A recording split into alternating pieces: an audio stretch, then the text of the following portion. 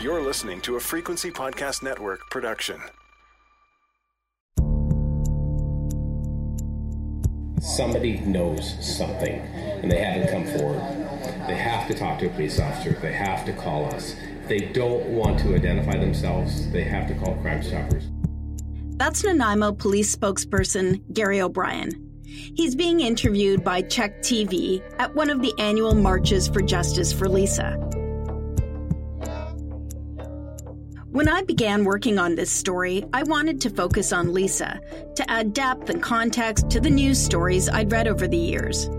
I thought I'd interview family and friends and then speak with the police so they could lay out the facts of the case and update the investigation. But that's not what happened.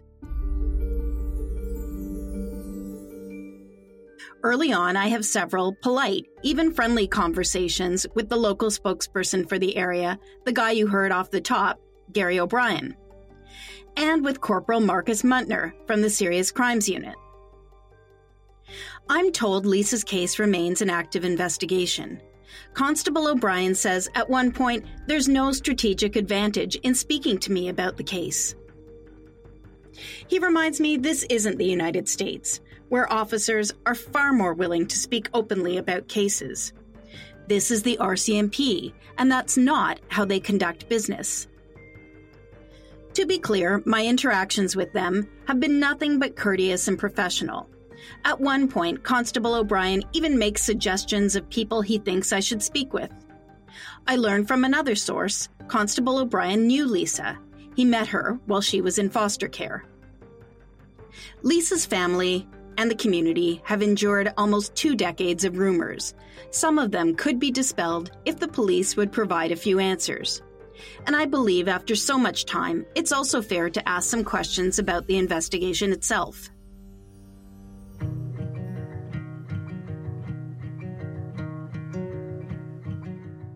I'm Laura Palmer. This is Season 1 of Island Crime. Where is Lisa? This is Episode 4, Bambi. As years pass, stories about Lisa in the local news become fewer. In Episode 3, reporter Kendall Hansen recalled Lisa's mom, Joanne, ringing to ask for coverage. Joanne is not keen on speaking with the media. But there's the chance keeping Lisa's story in the public eye could someday bring her daughter home. But with no new news hooks, no one to interview, the stories begin to fade from the headlines. I can't imagine what that time must be like for families. The rest of the world moves on, but you don't. You can't. Everywhere you turn, you're reminded of the daughter who is still out there, somewhere. Joanne and Dawn paper the community with posters of Lisa. Her beautiful face is literally staring at them from every store window, every telephone pole. I'm told that one of Lisa's young brothers will decide to leave town for this reason. And the tragedy takes its toll on Joanne. She struggles. Her health deteriorates. Everyone I speak with believes Joanne's early death at 54 from kidney failure is linked to the trauma and grief of losing Lisa. But despite all of this, she is determined and creative in her resolve to find her daughter. When I speak with Don, he mentions a psychic who Joanne turned to for help. My name is Norm Pratt, and for the last 20 years or so, I've been using my intuitive ability to assist families and police in looking for missing people. And I use that ability in various other aspects of my life as well. But that's probably how I'm maybe best known in the province for assisting police.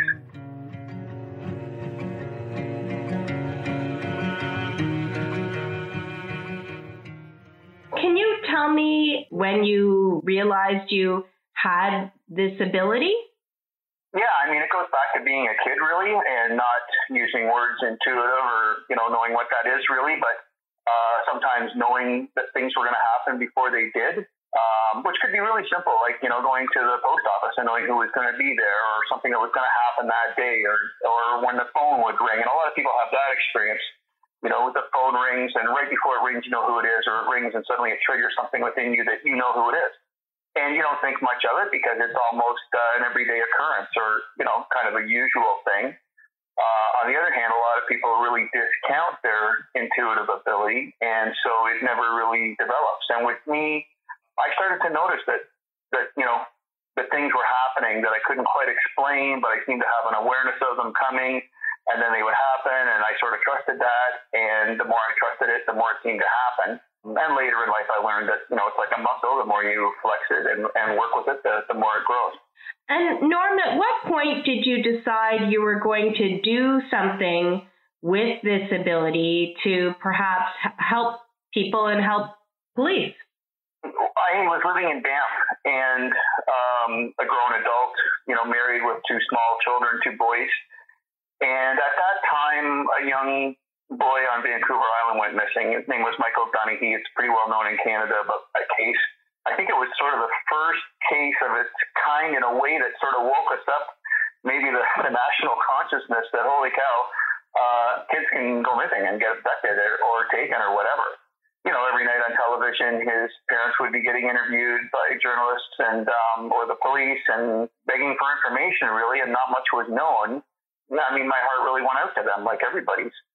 And I started to kind of wonder if maybe the intuitive ability wouldn't serve in something like this, where there didn't seem to be any information available readily. No witnesses. They didn't know what had happened. And I thought maybe this is the sort of thing where intuitive ability could come into play. And while I didn't work on that case at that time because I hadn't developed my ability, I started thinking about it more and more, and that seemed to open a door, and things started to happen where I just started, I practiced meditation at the time, and I practiced yoga. And some of that was just for my own general well-being and growth. But in doing that, I really started to kind of clear out my mind and clear out my agenda of, what I wanted and stuff like that. And just things would start to float into my consciousness and an awareness of things beyond sort of what was physically present or known or obvious. So I would say at that point, I started developing my intuitive ability and, finally got to a place where I was ready to kind of offer my services. Tell me about the first time that you did get involved with trying to help someone. The first time was actually local to where I was living, which was near Nelson, BC. And I didn't know about it at the time, but a 22-year-old girl had gone missing. We say gone missing, and what does that mean? I mean, she just disappeared off the face of the earth and nobody knew where she was. And a friend of mine called that knew that I had intuitive ability and said, maybe you could work on this. Maybe you could really start using your ability to help, and here's an opportunity. And I was kind of nervous about it because I hadn't done it yet. And I thought, well, I'll start with just doing some meditation. So we lived on a rural property acreage, and I went for a walk in the woods and asked for information and just sort of cleared my mind, and different insights, I guess, or impressions started to float in. And I decided to call the police, which was a big stretch for me because I'd never done that before. I didn't want to be perceived as a flaky psychic or somebody looking for attention or out there to take advantage of anybody or be anything. So I was quite hesitant about it. And I've always been really private, really, about my ability. But it was sort of one of those neat circumstances where I picked up the phone to phone the police. And the phone line was already live. And on the other side was a detective sergeant of the Nelson City Police who had just picked up the phone on his end to try to contact somebody like me. It was kind of an amazing way to start off, and he and I ended up working very closely together, and over time we found her. So tell me about that. How did that happen? One of the things that happened when I was meditating was I had a vision. And a vision is just like, it's almost like a dream, except you're not asleep. You're awake, you're cognizant that you're having it, you're able to kind of look at it and question it and even go deeper with it in some ways. But I had a vision that I was flying in a helicopter over Nelson, and I knew, I could recognize the area from the air that I was flying and stuff. So I told the detective sergeant about that, and he said, well, you want to go up? And I said, sure. So I think that very first day he brought me in, and we went up in a helicopter, and just us and the pilot. And I think the pilot was a little taken aback that we were flying around, with an intuitive trying to figure out where this girl might be. And Nelson is a really pretty area, kind of on the side of a mountain, in a very mountainous area. But for me, it just felt like she had really decided to take her own life and had gone up into the forest above and behind Nelson and done that. And so I had this vision of flying in a helicopter and seeing her. So I thought, okay, well, let's reenact the vision as best we can. So we went up in a helicopter and took some orange flagging tape with us. And when we were flying over a certain area, again, it's a little hard to explain, but again, I had a vision while we were flying, and I could see her down below, and she was naked, and she was jumping up and down, waving at the helicopter. So I said, let's just throw the flagging tape out the window, and we'll try to find this place, because it was pretty remote. So we touched down, and the police officer and I went for a hike through the woods, which was quite a tramp. There was still snow, and I think at one point we were up to almost our thighs in snow, which was really more than we kind of banked on that first day. But later on, it played out that I ended up finding her, and she was within probably 50 feet of where we flew that flagging tape the first day. So I'm guessing there are people listening right now thinking, this is nuts. I have my first conversation with Norm while I'm out walking in the woods with my dog. I do a lot of my thinking and planning for the podcast out on the trails. I'm not a spiritual person, but this moss-covered path through old-growth forest is kind of a sacred place for me.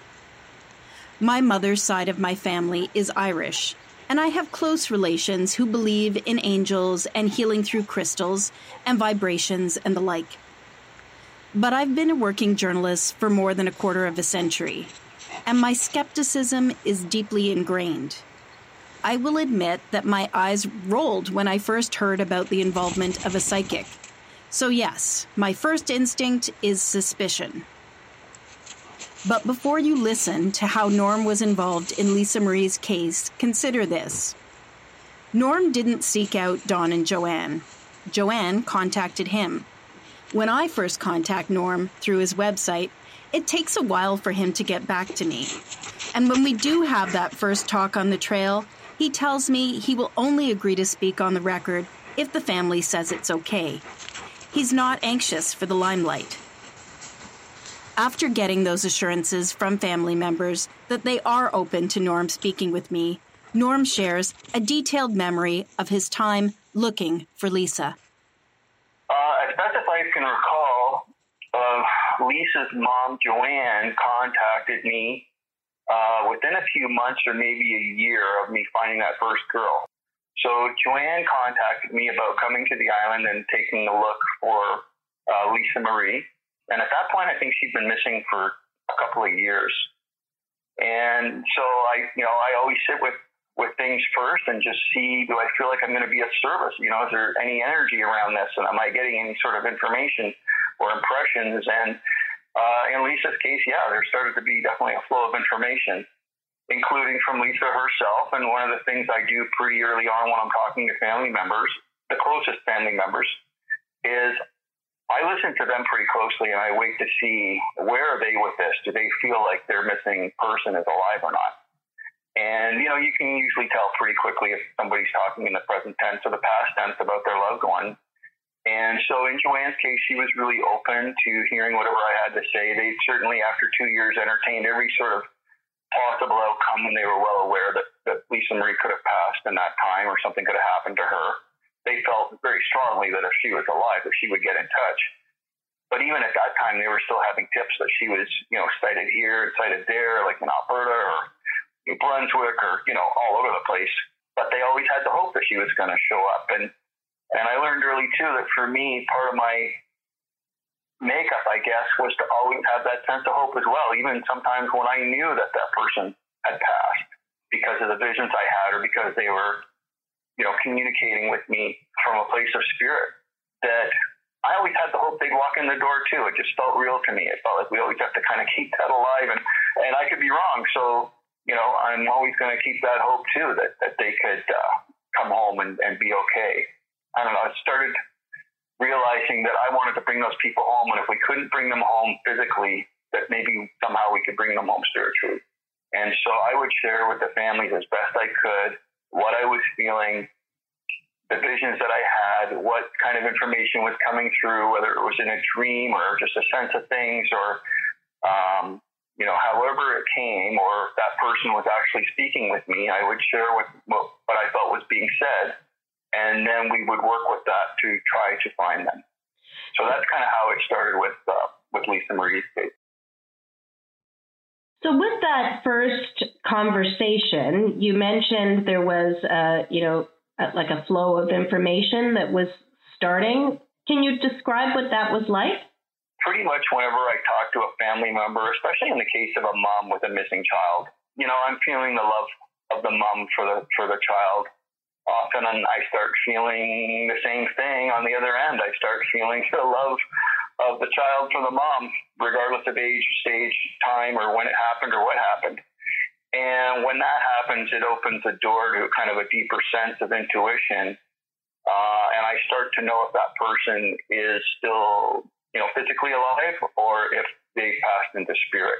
And in Lisa Marie's case, I guess I knew that immediately. As soon as I started talking to her mom, I could just sense that Lisa Marie was in spirit. And after we talked for a while and started to get comfortable, and she started to get comfortable with me, and she was very open and really, wanted me to assist, I would have shared with her at that point that I felt like Lisa Marie was in spirit, and that this wouldn't be about bringing her home alive, but maybe with any luck that we would be able to find her body, at least, or her remains, and maybe find out what had happened as well. Because at that point, they really didn't have any idea.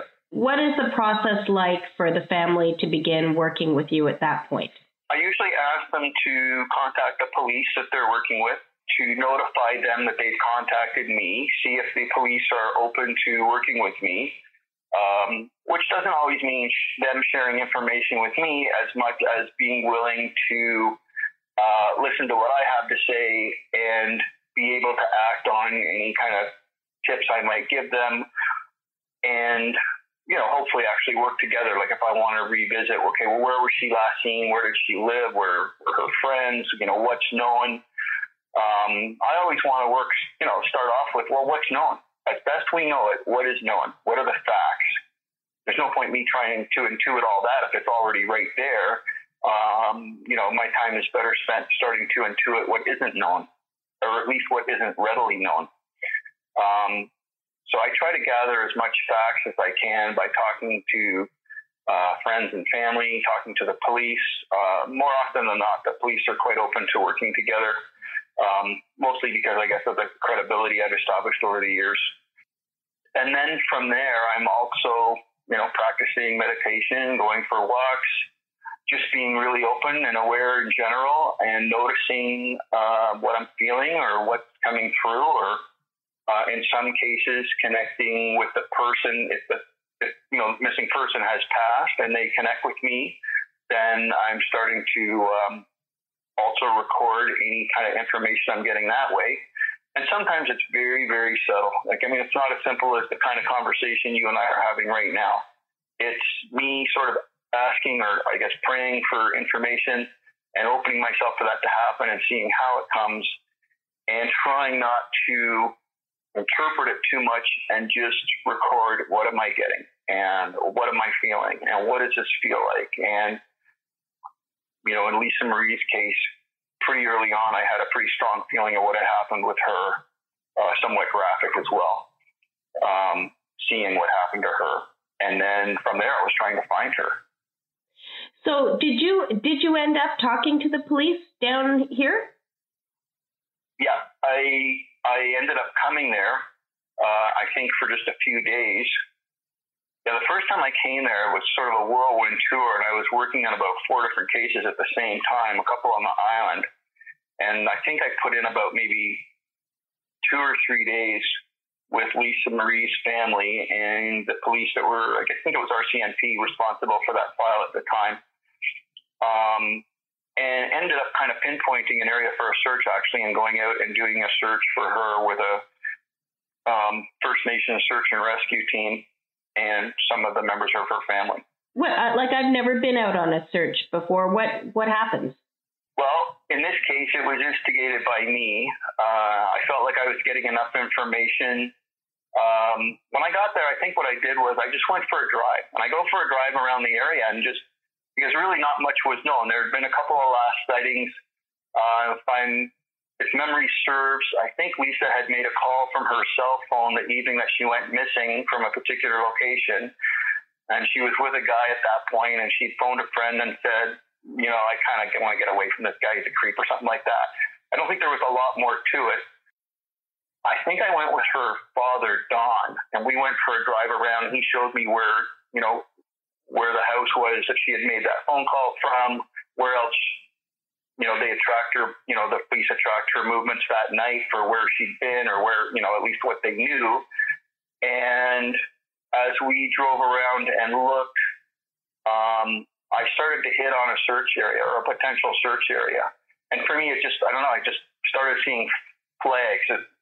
It's hard to describe how it happens, but we were driving on a road called Rutherford Road near Nanaimo, and I just started to feel like, I think she's in here. I could just feel her pulling me into the woods, and it was a fairly heavily wooded area. So I just really paid attention to where the feelings felt strongest for going into that area. And then in talking with Dawn and Joanne, her parents, talked about what the best way to proceed was, and we decided they wanted very much to be involved themselves, and they wanted very much to involve their First Nations search and rescue team. So that's what we did.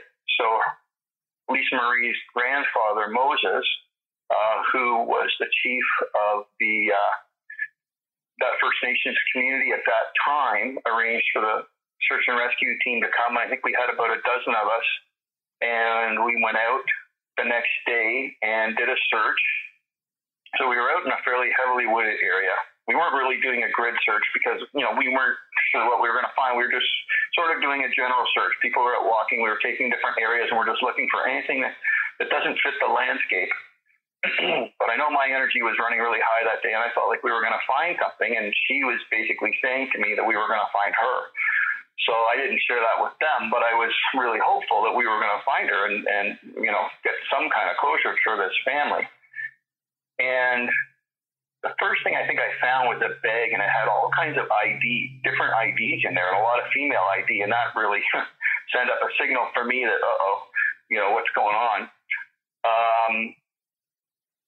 And then a little further along, I just sort of, I think I was scraping at some ground cover for some reason. I just do whatever comes naturally, and I found myself sort of scraping away the ground cover on the ground and started finding some bones. So I called in a few of the search and rescue members, and we started kind of being pretty carefully scraping away some of the ground cover and finding more bones. And even though some of these guys were hunters, nobody could identify for sure what it was. And on the one hand, I'm being pretty honest here, and I can't remember if I ever really shared this with her family, but on the one hand, I was feeling Lisa Marie saying, this is me, and being really excited. And on the other hand, my rational mind was saying, I don't know about that. It feels to me like this is a deer. It looks deer to me. But we weren't able to tell, and often it's pretty hard to tell out in the field when you're just looking at a few bones what they are. So being a First Nations community, we all sort of gathered together and decided to do a little bit of, do a little bit of a ceremony. And everybody felt strongly enough that there was the possibility that it could be her. And, Lisa Marie's mom was there, Joanne, and her grandfather, Moses, was there, and several members of the search and rescue team and myself. And I had some sweetgrass with me, and we burned some sweetgrass, and we just did a little prayer and sang a song, and just in honor of whatever this is, we're honoring Lisa Marie no matter what. And so we did a ceremony, and it was actually a pretty emotional, pretty intense ceremony for all of us. After that, Moses and I talked about it, and we decided we would leave everything as is, that I would come back into town and get the police, and we would go back and we would take a look at it and go that next step with seeing what is this, is it animal, is it person, what is it? And that's what I did. I came back out with the head of the the head of that file, which would have been an RCMP sergeant, and we bagged up some of those remains. And they took them back to the office to send to forensics anthropologists at UBC to determine, first of all, are they human or animal? Meanwhile, I was still feeling Lisa Marie saying, this is me. And I explained to the family, I said, I wish I was clear. I wish I could tell you one way or the other. There's things out here that really indicate this is a possibility for where we are with the area and how I was guided to bring us here and what we have found here. At the same time, these could be deer remains.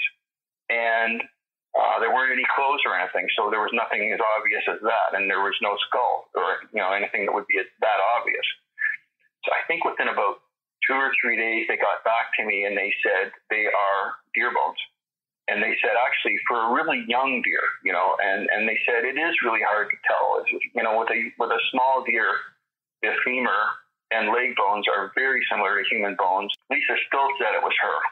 So I didn't understand that, and I couldn't understand why she would take me there and take us through that exercise only for it to end up being deer remains. So I made a phone call to Joanne, which was a really hard phone call to want to make, to Lisa Marie's mom. And she took the news really, really well. She said, Norm, it's totally okay for us. We feel like that may have been the only experience that we're ever really going to have of finding Lisa.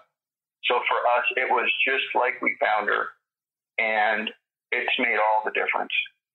And that helped me. And then I still felt Lisa Marie saying that it was her. And I didn't understand that. And I said, Joanne, did you have any kind of nickname for Lisa Marie growing up, like Little Deer or something along that line that would make sense, that would be in line with this? And she got pretty upset, and she said, absolutely. She said all through her young childhood, we called her Bambi.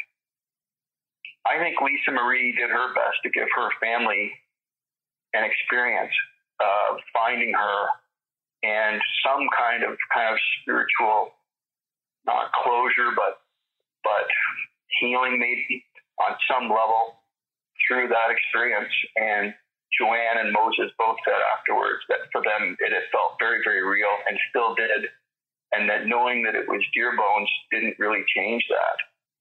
So that's what we carried away with us that day.